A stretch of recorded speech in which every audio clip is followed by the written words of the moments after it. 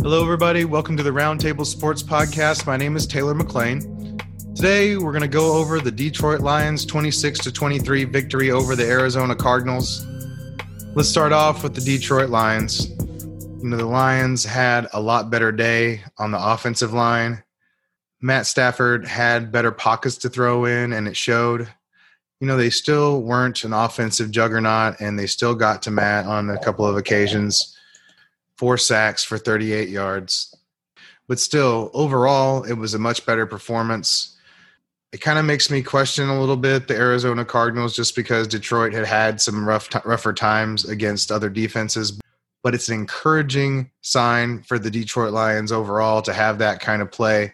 They were staring down 0-3 if they don't pull out this game. So this is a big win for them. I don't think a lot of people expected this win out of the Detroit Lions, so I'm excited for them.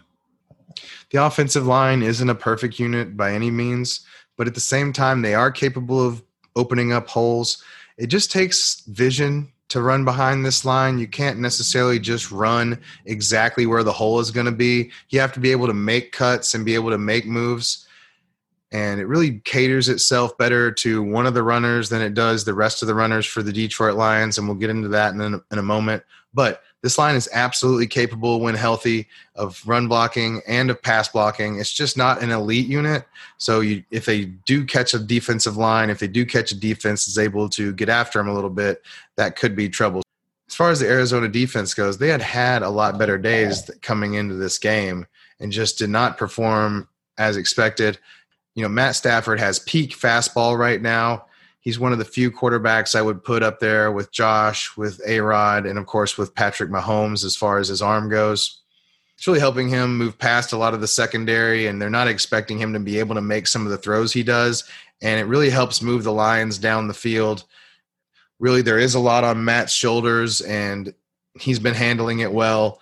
He handled the Arizona Cardinals defense that had really been showing me something, and I thought was a little friskier than they are. I'm not writing them off just because of one game, but at the same time, it was a gut check to see how they handled good quarterback play. And with Matty out there really dicing and moving it around, it was really an eye-opener for me to say, okay, but it's not necessarily a defense to target for production either. It's kind of in the middle. And while I think they're probably going to have less vulnerable days, it does mean that we shouldn't necessarily shy away from our options when they play them. So I mentioned Matthew Stafford bending the field a bit with his arm. That certainly was the case today. The 270 yards and 2 touchdowns, that's going to be where Matt derives all of his value. He's not a nothing with his legs, but he doesn't run proactively. It's more of a reactive thing. So really, it's all going to be armed with Matthew Stafford, which does put him at the back end of the starting quarterbacks. But I do think with Matthew Stafford throwing fastballs, with really a lot of the offense on his shoulders, there are going to be bigger production days for him than this. And when he's able to make open throws, when he's able to have open throws schemed open by the offense, in addition to having separation with his receivers, that's going to mean good things for Matthew and his fantasy value. I think he's absolutely capable of sustaining what he's doing. He just needs to stay healthy. He absolutely looks healthy, and it shows in his throws. Every ball's coming out fast, and he seems like he has the right amount of touch to be able to do something with that. So I'm excited about Matthew Stafford as one of the top pocket passers at quarterback. That just kind of hampers him from being a top 5 quarterback on a given week typically, just because even when he blows it out and throws 400 yards, still – he doesn't have the rushing yards to kind of push it into that next stratosphere. So we're definitely into Matthew Stafford as a quarterback 1 on the back end there. If you drafted him late, you're certainly happy with how this has developed, especially getting Kenny Golladay back. They needed his presence in the offense in the worst way. We'll get to him in a moment, but really he raises the tide for the whole offense. There's not as many eyes on everybody else, and allows everybody to kind of do what they need to do. And really, obviously, it's the biggest boon for Matthew Stafford to have Kenny G back in the lineup. So maybe I'm not targeting Matthew Stafford as my quarterback 1, but if you have him, that's great. If you're getting him in a trade, you can live with that too. If he's your quarterback 2, which is absolutely on the table, you're ecstatic. If you drafted from that same tier as Matthew Stafford was on during draft time, you probably got two really good quarterbacks, and you didn't have to outlay the capital that some people did to get Patrick Mahomes and Lamar. Even though they're both great, they can have off nights too, and they're not going to outscore their counterparts by enough to make it worthwhile to have drafted them in the second and third rounds typically, when you can get someone like Matthew Stafford in the 11th round and, draft running backs and wide receivers, where the difference between the top end and the low end is entirely different and makes a bigger difference for your fantasy team overall. So I mentioned having Kenny Golladay back in the lineup. That was a big deal. He went out immediately and got 7 targets, even though he didn't look like he was quite full strength yet.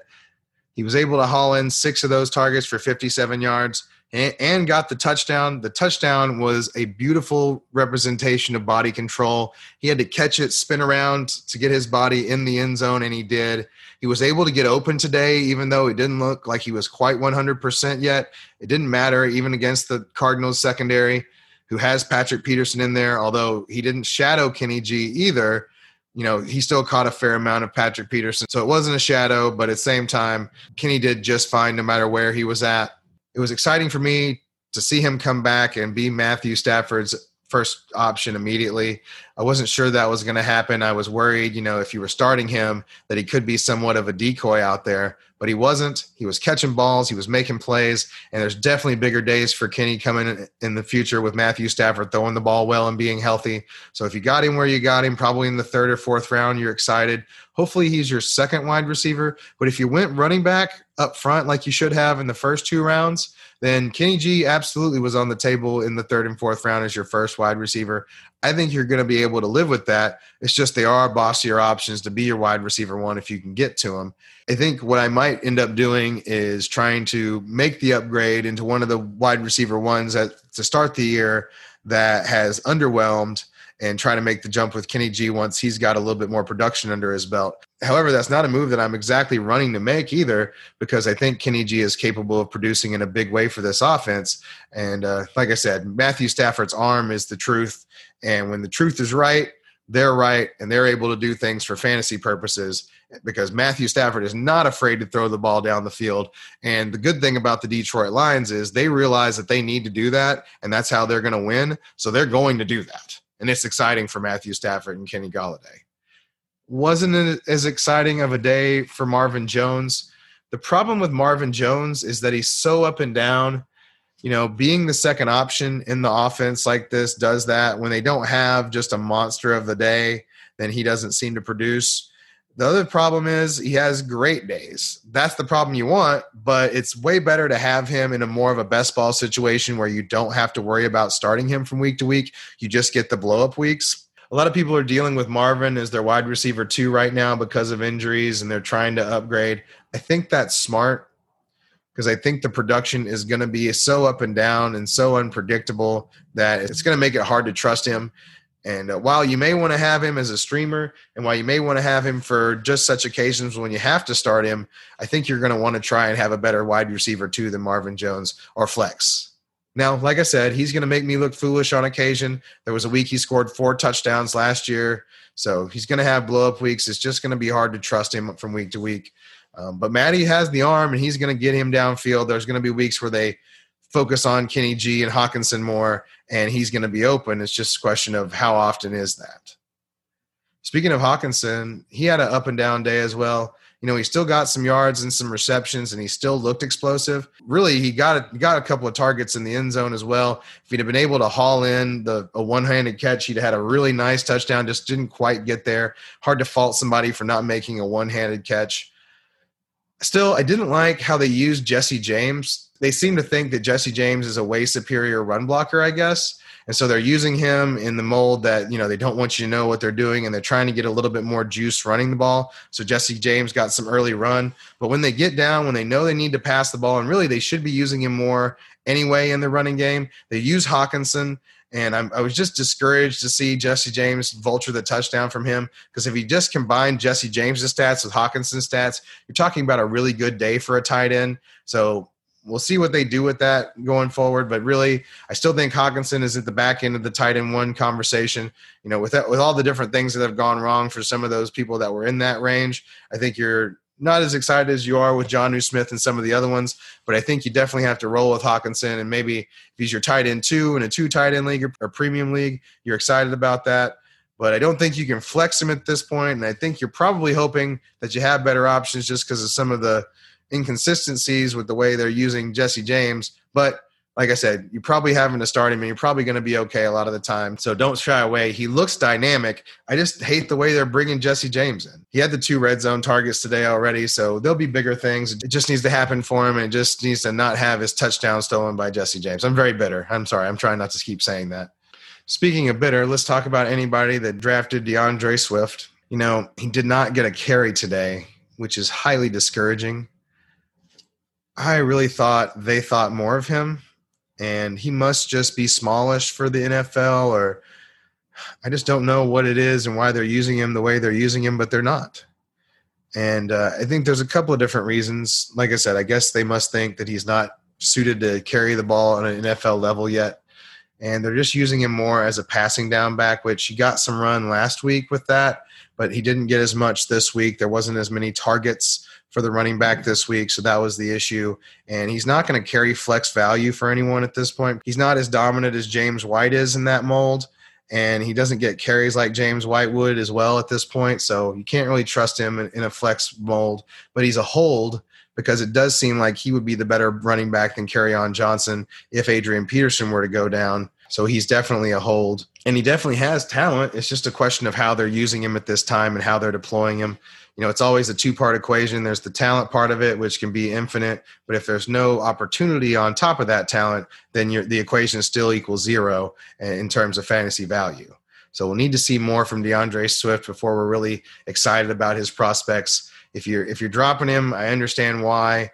Because there are some more exciting people out there and more exciting bench stashes than the Lions running back situation, especially when I don't think that if Adrian Peterson went down, that DeAndre Swift would automatically get the carries. They would probably go to Kerryon Johnson in that time, but I think that would be a mistake. Kerryon is not a fit for this running style. He does not have the vision to run behind this line. It takes a good amount of vision to see the cutbacks and to be able to make the jump cuts that are necessary to be able to make something out of this running game. They have to back off a little bit because of Matt Stafford, but still, when there aren't dominant run blocking holes to run through, Adrian Peterson is capable of making something of that and capable of taking those runs to the house sometimes. He still has the burst to do so. Kerryon does not have the vision to do so. He just runs and takes whatever is given to him. He's a much better fit for a one-cut scheme than he is this scheme. Because if he's just able to run and get down the field and then make a cut, then he's good. But if he's asked to make reads and find the hole, he is not good.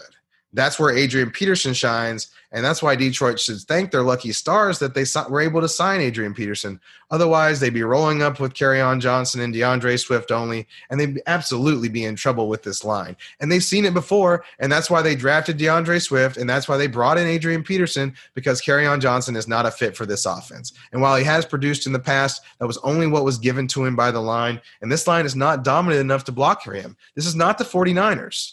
If he was on the 49ers, maybe he could turn that into something. But you know what? There's a lot of backs that could turn the 49ers into something. He's just better suited for that one-cut style. He doesn't have the ability to jump cut like Adrian Peterson still does and be able to make something out of nothing. And that's why Adrian Peterson got the 22 carries today. He might have only had the 75 yards, but Kerryon would have gotten those 22 carries, and he would have had 50 to 20 yards. Because he's just not the same. He's not as good, and they realized that today. And so if you were able to get in on Adrian Peterson, kudos, because he will have flex value for you this year. Now, the only issue is he is a little bit more game script dependent than some because they don't use him as much in the passing game. He's not as big a plus in the passing game as some of the flex options can be. But I definitely think in a pinch you're going to be able to start him. I think he's going to be somebody that you could trade as a running back value. If you're desperate, absolutely, and you can get him on the cheap, I would be into that. He hasn't had the chance to show it yet. He just hasn't had the goal line opportunities to have the big day, but he absolutely is their best running back. They know it, and at this time, he's definitely the one I would want to own in this backfield. Absolutely no doubt. So you're trying to get Adrian Peterson if you can, but I don't know how fast I'm running because, it's not a situation where he's going to be your number one running back. So it's probably more likely that you picked him up and you're just happy to have the value. Certainly he's going to have value going forward, and they know he's their best back.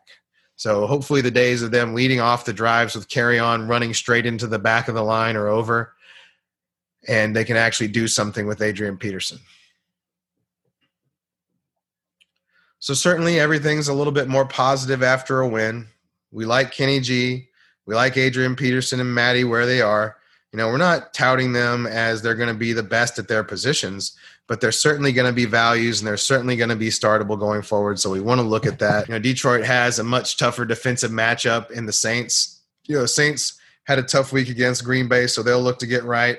The Saints do match up a little bit better with the Lions than I think Arizona does. I think at this point in time, even with Patrick Peterson, I think the Saints are a little bit stronger in the secondary. We'll see. The Saints kind of shook my faith a little bit in that last game, so we'll see what the Lions are able to do with that. I don't think I'd be shying away if I'm having to start Adrian Peterson, Matty, or Kenny G with where I got them, so I'm on board. Let's switch to the other side. Let's move over to the Arizona Cardinals. I said before, Cliff's scheming makes up for a lot of the woes of the offensive line. Same thing with Kyler's legs. It takes a lot of the woes, the pass blocking mistakes, the lack of power run blocking, and it kind of papers over them because the scheme is better and because Kyler's able to get away from the sacks. I foresee this being something that Cliff invests in the future. It's not that he hasn't tried. It just hasn't really worked out quite yet. But at the same time, I don't think this unit is the same dumpster fire that it has been in the past, which makes me bullish on the Arizona offense overall, even though they struggled with Detroit a little bit today. Detroit is much improved on defense with Jeffrey Okudah out there. Now, Okudah did get eaten up by Deandre Hopkins a little bit, especially, just Andre kind of breaking him off in the intermediate game, threatening to go deep and then breaking it off. Arizona moved the ball a great deal with that, especially in the second half. Okudah made a couple of good plays and seemed to flash. And while rookies are going to be up and down, he absolutely gives them a lot more juice than Desmond Trufant would have. And when you're able to get both of them back, I think that'll be a big deal for them. It just seemed like a different defense with having Okudah on the field and him taking DeAndre Hopkins. Even though Hopkins spoiler alert, had a great day, Okudah made the pick. Okudah had a couple of different plays that I really liked, including this one play where he comes all the way across the field to tackle his guy on the other side of the field. It was a beautiful play that I took a video of. It was a very encouraging performance, despite him getting lit up by DeAndre Short a little bit. And really, Cliff does a great job of scheming DeAndre open, so I can't put all of those on Okudah. And it wasn't like he was shadowing him either. It's just a lot of times I saw where DeAndre was able to bait him deep and then come back and catch the ball, and they were using that a lot. So while I'm super encouraged by the way the Lions defense played, they're definitely going to have some growing pains, so it's not like I'm shying away from anybody that's playing the Lions, but at the same time, they definitely looked improved today. Get this, having your top 5 pick that you drafted for your defense makes your defense look better. It's a crazy concept, right? Well, I don't think that the Detroit defense is a dominant unit by any means. They were improved. Still doesn't mean that they aren't capable of giving up fantasy value to the people that play them. It was a tougher day for Kyler Murray, even though he was still able to produce. That's part of being able to run the ball is that, A, you get the 29 yards, and B, you're able to get a really sick touchdown where you juke one person and outrun the other one on the same play. It was a beautiful fake on the rushing touchdown as well. It was called. Cliff does a great job of scheming these different things. It's really cool to see Cliff with a running quarterback too and see him scheme running plays with the quarterback. I'm excited about that upside for Kyler Murray. Despite the interceptions today, they're running more with Kyler still, and it's very encouraging. He seems to be more willing to tuck the ball and run too, and even take a little bit more of a hit, even though he's amazing at getting out of the way of those hits and not, putting his frame in jeopardy. Even though he's smallish, he's still very stout. I don't have as big a concern as I did last year with that. I've kind of learned to deal with it because he is so good at avoiding stuff. So I'm on board with Kyler. You don't let the 3 interceptions get to you. I will say that it does seem like he needs to get better throwing the ball over the middle. If it's not wide ass open, it seemed like he was airmailing it a bit. And I think that's probably a function of just not being as tall as some of the other quarterbacks. And that's going to be something that maybe gets attacked overall. Maybe they really cover the outside and force them to go inside. But you know what? When they did that, Cliff brought DeAndre inside, got him open. But once they kind of went to that, Cliff schemed something open inside for DeAndre, and they took advantage there too. So hopefully Cliff's more aware as a play caller for Kyler's sake. It's not like he was bad last year. It's just, coaches grow and they get better. They get more experience, and Cliff just didn't have a whole lot of experience calling plays on the NFL level. Of course, he's been calling plays on the college level for some time, so that really gives him a leg up.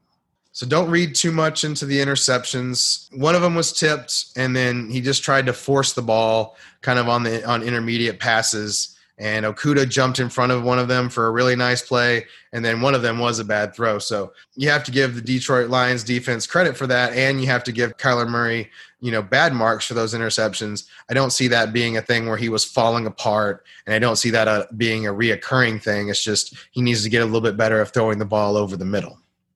So Kyler had the 270 yards and the 2 touchdowns. That's enough to sustain a couple of wide receivers today.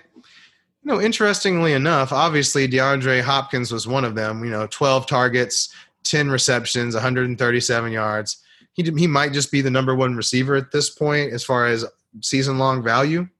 You likely got him in the second or third round, so you didn't have to take him with the first rounder, so you probably still got a running back or two before you picked him. Hopefully it was a third-round pick, and you already had your 2 running backs, and now you have DeAndre Hopkins as your number one receiver. I feel like that's going to be a configuration that we see a lot in the playoffs and in the championships.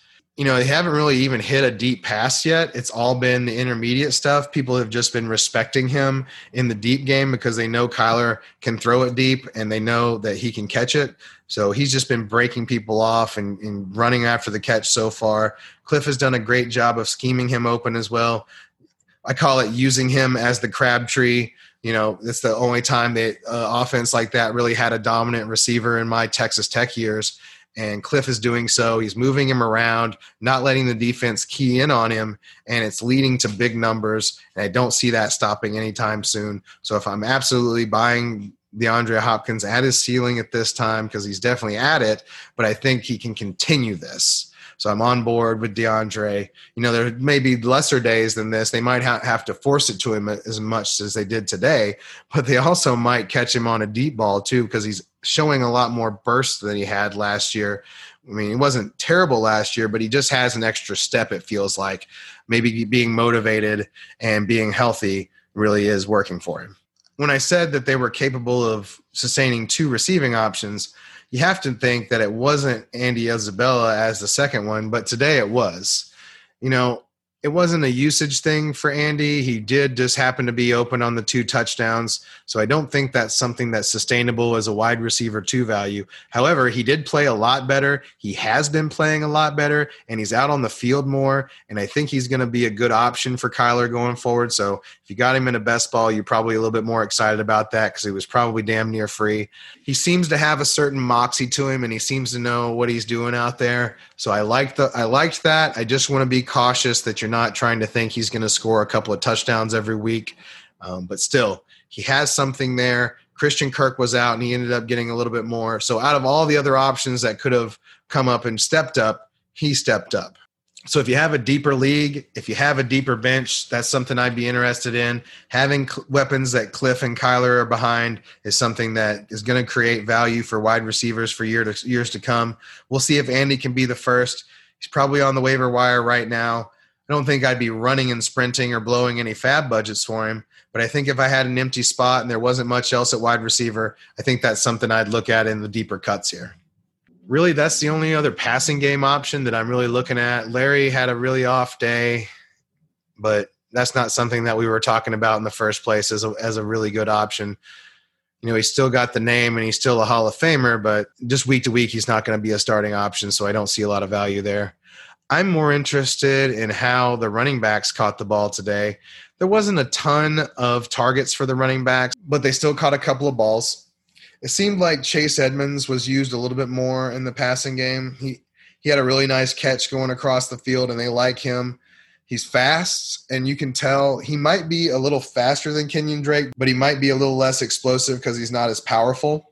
Kenyan Drake's a little bit more mix of power and speed than Chase Edmonds is just a little bit more speed. Kenyan Drake is absolutely still the running back one for this team. He's the first option, and because they don't run the ball as dominantly as other teams do, there's really only room for one in the carrying department. They're not going to overwork Kenyan by giving him all the carries necessarily for them. So 18 carries for 73 yards might not seem like much, but with him dominating those carries, Chase Edmonds only really getting the three targets for 2 catches. It's not something I'm worried about for Kenyan Drake, and I think I definitely can endorse Kenyan Drake as a buy low candidate just because he's going to get the carries. He was able to get more downhill this week, and it showed that he still has the burst. He still has what he had last year. He's just been extremely unlucky, and the play calls haven't gone his way yet. And the pendulum will swing back on that. And I think Kenyan Drake is capable and has the talent to take advantage. So it's absolutely someone I'm targeting as a running back target. Hopefully somebody's got him as their second running back, and you can kind of buy a low right now, get in on Kenyan Drake, because I definitely think there's bigger days for him going forward. And while he's still going to have to play San Francisco, while he's still going to have to play Seattle, etc., those defenses aren't what they were. I think he'll still be able to produce, and I still think this offense is going to give him goal line carries. It's just that he hasn't gotten those yet, and the game script just hasn't worked that way. So I'm endorsing Kenyan Drake. He looks like he has it on film. And while it hasn't led to the production we would like to see out of a first or second round pick yet, I think we will see that. So I think as long as you can afford to hold, you're holding, or if you can buy low on someone that's ready to panic, I'm definitely on board with that. Neither one of these defenses are particularly strong, but they're not pushovers either. So I'm encouraged by all the different offensive performances I saw by the top options. That's why it seems like I think everybody I talked about was biased today. But at the same time, they're going to have tougher matchups, just not next week for the Arizona Cardinals. The Arizona Cardinals have the Panthers. So this window I'm talking about with Kenyan Drake, the window I'm talking about buying low on some of these Cardinals options may be closing after this, because they're going to get loose on the Panthers, and it's going to be dirty. That's all I've got for these teams. I hope the information was timely and useful, and I hope you're able to take it out there and win your leagues. Please listen and subscribe to all the other podcasts, and have a great rest of your day.